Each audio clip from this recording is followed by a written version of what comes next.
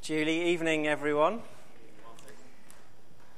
And Colossians, keep it open, page 1182. That's going to disappear from the screen any minute now as we switch to the computer at the front.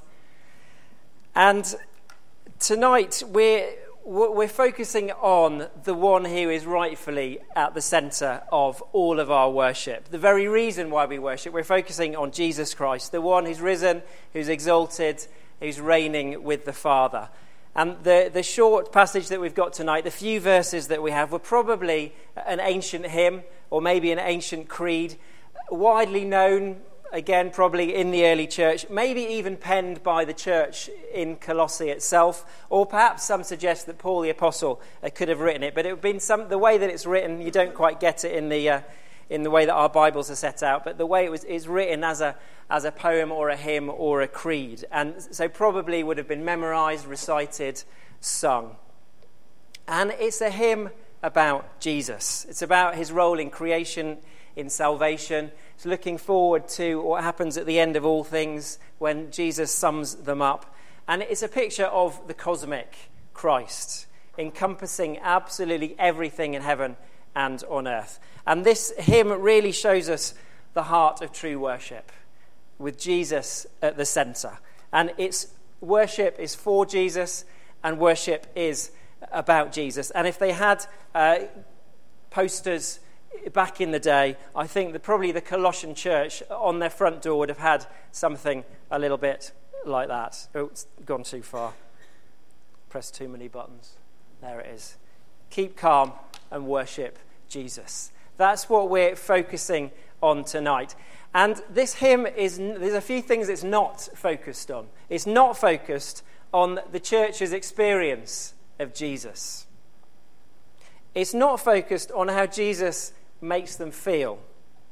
It's not even focused on how much they love Jesus, but it's focused on Jesus himself. There are 14 references to Jesus in these 6 verses, and none at all to the Colossians, or therefore to us. Now, that's not to say that we can't ever sing of our experiences of Jesus or how we love Jesus, and we've been singing some of that this evening. And one of the gifts that the charismatic church has given to the wider church is that rediscovery of a focus on intimacy and worship, that as we worship, God draws near to us. As we recognise Jesus, as we give Jesus the glory, so he comes and meets with us. And he restores us and heals us and builds us up and empowers us, and we're changed. And we've looked at some of that over the last few weeks. But worship itself mustn't start with us. It's got to start with Jesus, and it has to finish with Jesus. So the reading that Julie read at the beginning, the Apostle John, when he saw the risen Christ, Jesus said he's the Alpha and the Omega, the beginning and the end. It all starts with him, and it all ends with him. And if we focus on our own experiences, then we may be able to whip up a little bit of emotion in church, but it's going to have no lasting effect at all. If we focus on Jesus, though, if we give Jesus the glory, then our eyes are going to be opened and our hearts warmed, and we meet with him and we're changed. So what does Colossians say about Jesus? Why is he so worthy of our worship? And I want to look at 3 things that Paul picks up on when he writes to the church in Colossae. And the first is, why should we worship Jesus? Is that Jesus reveals God to us.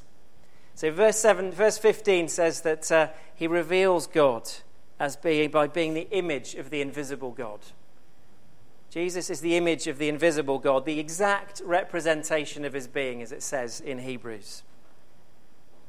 But he's not just any old image. If you go on and look at verse 19, Paul says that God was pleased to have all his fullness dwell in Jesus. So Jesus reveals God to us fully and completely. If you want to know what God is like, at the very core of his being, no holds barred, nothing held back, then look no further than Jesus.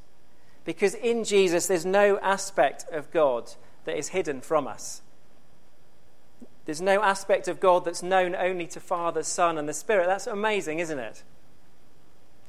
So we can know as much of God as God himself knows of God in Jesus. It kind of blows your mind, doesn't it? There's no public face of God that we can know, and then the private kind of backroom bit of God that only he knows. God has fully revealed himself to us in Jesus. Full self-disclosure. Completely and utterly. And then if Jesus fully reveals God to us, then there's no sense, I don't know, you may have heard it, I've certainly heard it often, that people say, I struggle with the God of the Old Testament. He seems, he's called Yahweh, and he just seems a little bit vindictive, seems a little bit mean. So I love it when we get to the New Testament, and Jesus is there, and he's kind of a bit more palatable. You've got that warm, cuddly face of God, if you like. He's forgiving. It's great when we get to the New Testament, because then God forgives.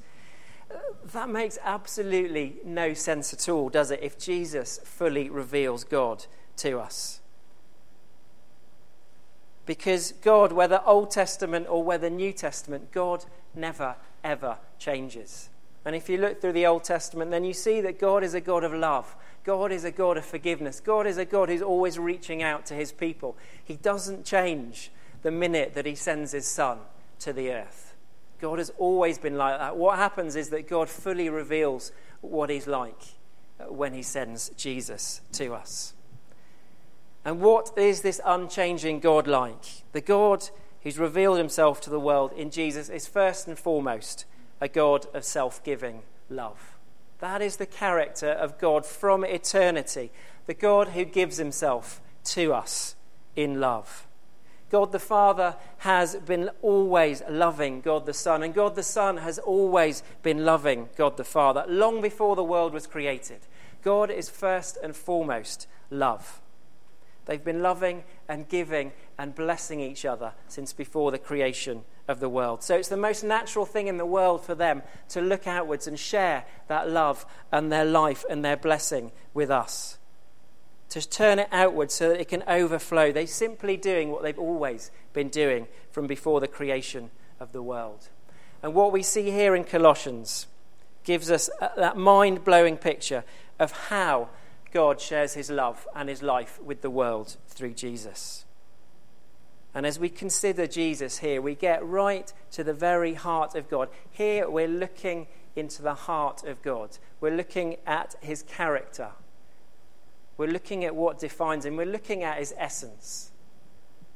This is our God that we see in these verses. And so, secondly, one of the things that Jesus does that Paul picks up on here in the first three verses, 15 to 17, is that Jesus shares God's love and his life with us through creation. Some of you may recognize that picture, and I'll come to that a little bit later. And first, Jesus is able to share God's love and his life in creation, because in verse 15 it says he's the firstborn over all creation. Now, some sects, Jehovah's Witnesses in particular, get all confused by this verse and say he's the firstborn over creation. That means he was somehow created by God. And that's not what it means at all. Paul means it in the sense that he's prior to creation. He comes before all things, as it says in verse 17, the one who's at the very head of creation. Because if you look on next, verse 16, it's clear that by Jesus all things were created. Everything, Paul says, on heaven, on the earth, visible, invisible, thrones, powers, rulers, authorities, absolutely everything that has ever been created was created by Jesus.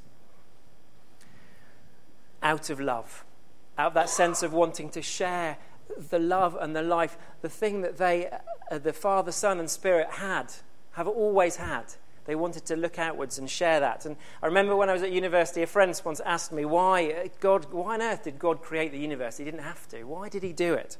And I wasn't entirely sure. I didn't have a particularly neat answer. I'm not sure if I still do today. But I said to him that because of what God was like, because he enjoyed giving love and life and blessing, and he almost couldn't help himself in creating the world. It was kind of just happened. It overflowed in order to share his love with others. And the response that came back to me was that, Martin, that is such a hippie thing to say.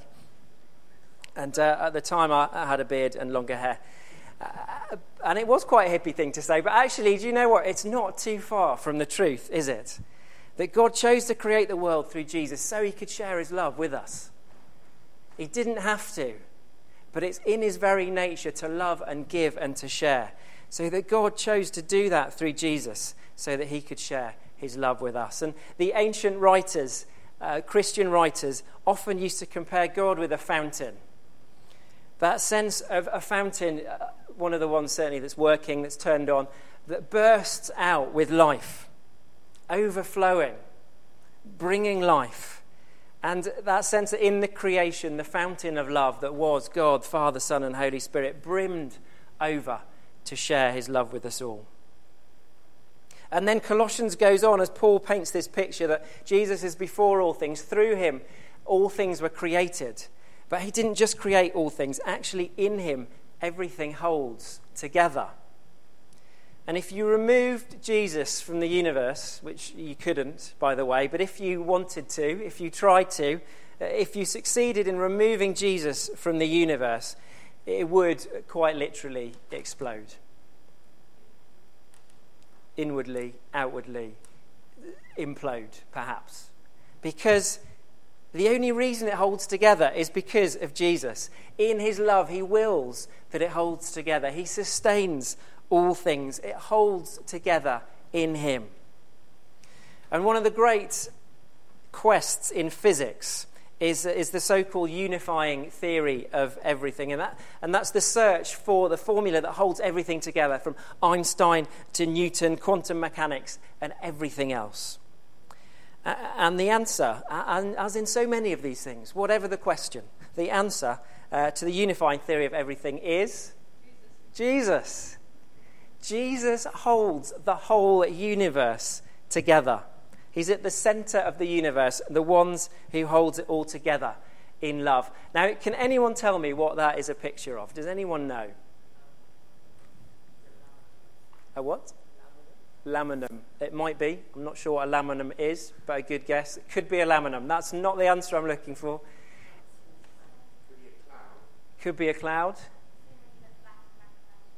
Back and back and back. Any advance on a laminum, a cloud, or a thing you look back and back and back? Is it some photograph from the Hubble telescope? Getting close. Yeah, great. So we're getting there. The Hubble telescope took this photograph in 2005, and it's a galaxy. It's called the Whirlpool Galaxy. And it's 31 million light years away. And the folk, particularly Christians, were pretty excited when they found this, when the photo came back, because it just gives a lovely picture, doesn't it? Now, no one knew that existed until 2005, but 31 million light years away at the center of the Whirlpool Galaxy is a cross. That's phenomenal, isn't it? How creative our God is. So when you go out of church tonight, when you look up, you won't be able to see it, obviously, but the reason, unless you've got incredible eyesight, the reason that all of this is up there, the reason that the universe is there in all its glory and all its creativity, is because God loves and God gives and God creates, and all through Jesus, and Jesus is at the center of it all and holds it all together. And then all things are created for Jesus, not just by him, but for him. He's the goal of creation. Creation is the Father's gift to the Son, and it will one day be all summed up in him. And Paul picks up this when he writes to the church in Ephesus as well. And Ephesians 1 verse 10 talks, if you want to look it up or scribble it down, talks about all history being linear, that it's all heading in one clear direction. The end game of history, when the times will have reached their fulfillment, is that all things in heaven and on earth will be brought together under Jesus as the head. Author, sustainer, goal of all creation. He'll fill everything in every way. This is the one that we worship. The one who's before creation, the one who created all things, the one who holds everything together, the very goal of human history. And there's a story told of Michelangelo, who was once asked by his most famous pupil, Raphael, to comment on a portrait of Jesus that he was painting. And Raphael was out to lunch. I don't think that's euphemistic. I think he was actually out at lunch. And whilst he was out, Michelangelo went over to his studio to have a look at this picture he was painting of Jesus. And whilst he was out at lunch, Michelangelo took a brush and painted over the whole portrait. And he painted one word, and this is a Latin word, and it was amplius. And by this, Michelangelo meant that Raphael must make Jesus larger, bigger, bolder, more prominent, outstanding. Because Raphael's Jesus was far too small.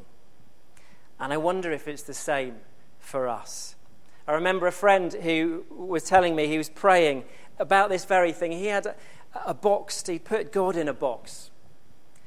And someone was praying with him and encouraging him to take God out of the box. And so my friend was praying. He said, Lord, I'm so sorry for putting you in a box. I take you out of your box. And Lord, I put you in a bigger box. And this guy who was praying with him said, how about we get rid of the box altogether? He said, yeah, good idea. Let's get rid of the box. But I wonder if we have a picture of Jesus, almost a Sunday school picture, gentle Jesus, meek and mild. Baby Jesus. Or if we allow Jesus to grow up, to come, to live on earth, to die, to rise from the dead, and then the risen, ascended Christ, the cosmic Christ who fills the world, the universe, in every way, shining forth the love and life of God. And then finally, and more briefly for us, Paul goes on in Colossians in verses 18 to 20 to show how Jesus not only shares the love and the life of God in creation, but also in salvation. Because when God created the world in Jesus, by him and in him, he saw that it was good. We go back to the first couple of chapters of Revelation, of Genesis, for that. But then also we get to Genesis chapter 3 and we see that creation turned. Creation turned its back on God, and the world has never been the same since. The world since then has been torn apart. It's torn itself apart. We're at war with God, we're at war with each other, we're at war with creation, with the planet. But this very rejection of God drew forth the extreme depths of his love. And we see this clearly on the cross. On the cross, we see deeper than ever into the very being of God. Without the cross, we can never actually truly know what it means to say that God is love. It's here on the cross that Jesus shares God's love and his life with us by giving his own life away. Jesus shares God's life with us by giving his own life away. He gave his life for each one of us, paid the price, stood in our place, suffered the punishment that we deserve, and he took it all to the cross. But the good news from this passage, just as if we look at the beginning in verse 15, that the Son is the firstborn over all creation. If you look at verse 18, he's also the firstborn from among the dead. He rose from the grave, showing that death is not the end, that death couldn't hold on to the Son of God, that all who follow Jesus will receive new life. Jesus is the beginning and the sustainer of the old creation, but he's also the beginning of the new creation, where God is making everything new in Christ. Jesus shows us what life can and should and will be like in all its fullness. And more than that, Jesus invites each one of us to take part in it. And this gift of a fresh start is freely offered to anyone who will trust in and follow Jesus. And in the salvation that Jesus offers, we see the very heart of God, that he so loved the world that he gave his only Son, sharing his very life, so that whoever believes in him will not die, but will have eternal life and will share in the love of God forever. Because salvation, sometimes we talk about being saved as if it's a pure legal transaction. Jesus takes some of our sin and we get his righteousness. And all of that is true, but it's much more than that. Because in salvation, because of what Jesus did on the cross, he invites us into the very life of God. We're invited into the heart of God, the Father, the Son, and the Holy Trinity, to share in God's love and share in his life forever. What a great picture of salvation. But it's not just for individuals, is it? If we look on still in verse 18, Jesus came to call a people. The church, us, those of us who are here tonight, call a people to himself as then he's head of the church, this new community. And we're meant to show what this extravagant love of God is like to the world. Jesus is no longer with us physically, in person, but because he's with us by his Spirit, and we can be filled with the Spirit, as the Spirit pours the love of Jesus into our hearts, as the Spirit equips us and empowers us for ministry, then we're to show forth, as the picture that Chris reminded us, we're to show forth the light of Christ and the love of Christ to a world that desperately needs to see light because it's walking in darkness, and desperately needs to know what love is because the world is confused about where to look for love. So Jesus calls each one of us as individuals, but then calls us together as a church to show what God is like to the world. And again, in case we're in danger of our Jesus being too small, Paul goes on at the end in verse 20 to remind us that Jesus not only came to call individuals, not only did he come to call a church, a people to himself, but he came to reconcile the whole of creation, whether things on earth or in heaven, all through shedding his blood, giving his very life to us on the cross. And the cross of Christ was God's yes to the world. When Jesus died on the cross, that was God saying yes to each one of us here tonight. That was God saying yes to you and God saying yes to me. It was God saying yes to the church, and it was God saying yes to creation. 2,000 years ago, Jesus came to the creation that had rejected him. He came on a rescue mission to win that creation back. We had turned our backs on him, but he continued to hold out his love to us. And he still does so today. And he still does so tonight. God has said yes to you in Christ. All of God's promises to us are yes and amen in Jesus. God has said yes to you. Have you said yes to him? God has given his life for you in Jesus. Have you given yourself to him? Last week when we were over in the student group, it was a griller vicar night, lightly toast a sigh. And we had a great time, and loads of different questions came in, all of them anonymous. And I fired a few of the trickier ones at Si. And he gave some great answers. We had a great time. And one of the questions that we asked kind of straight up right at the beginning was, and I don't know who asked this, but the question was, what if I lost sight of God in the past? Will he still let me back in? And from tonight's passage, and from the rest of Scripture, the answer is a resounding yes. We've all turned our backs on God. We've all lost sight of God. We've all done things for which we're ashamed and wished we hadn't. We all carry guilt. We all carry shame. We're all caught in patterns of behaviour that we want to shake off. But will God let me back in? Look to Jesus. Look to the Jesus we see in Colossians. Look to the Jesus who's the firstborn from among the dead. Look to the Jesus who reconciled all things, yourself included, to himself by shedding his blood on the cross. And if you haven't yet said yes to Jesus, I'd encourage you to do that tonight. And there'll be an opportunity to do that in just a minute. And if some of this is quite new to you and you want to know a little bit more about what that means, that Jesus died for me, Jesus died to take my sin, that I can find new life in Christ, the life and the love of God that has been promised from before the creation of the world, then I'll have a few copies of Why Jesus at the end, and I'd love to give a copy to any of you who want one. So Colossians, these few verses, 6 verses in Colossians, this early Christian hymn or creed, liturgy, gives us this cosmic vista of Jesus. There's some comedy in there too. But let's focus on the cosmic aspect to start with. This cosmic vista of Jesus, the one that we worship. So if you remember nothing tonight, you can remember this Colossians. If you want a bit of comedy, go to Colossians. That this is the one that we worship.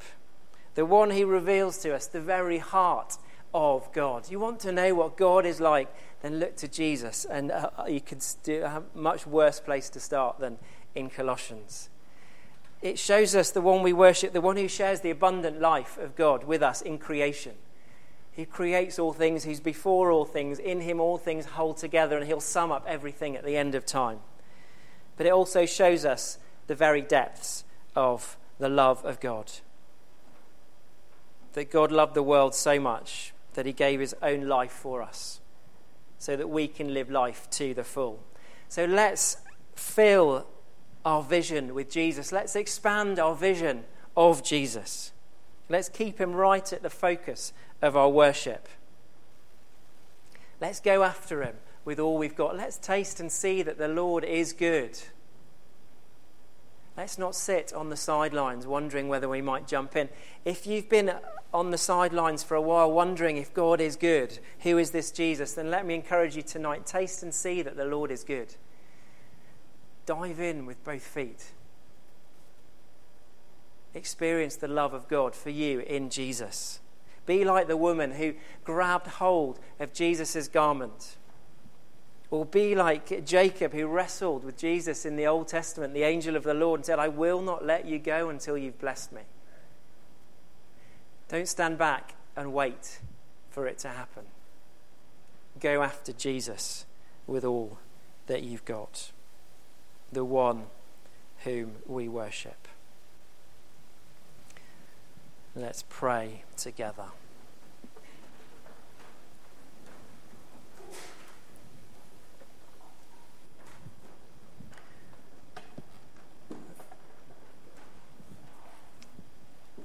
And why don't we stand?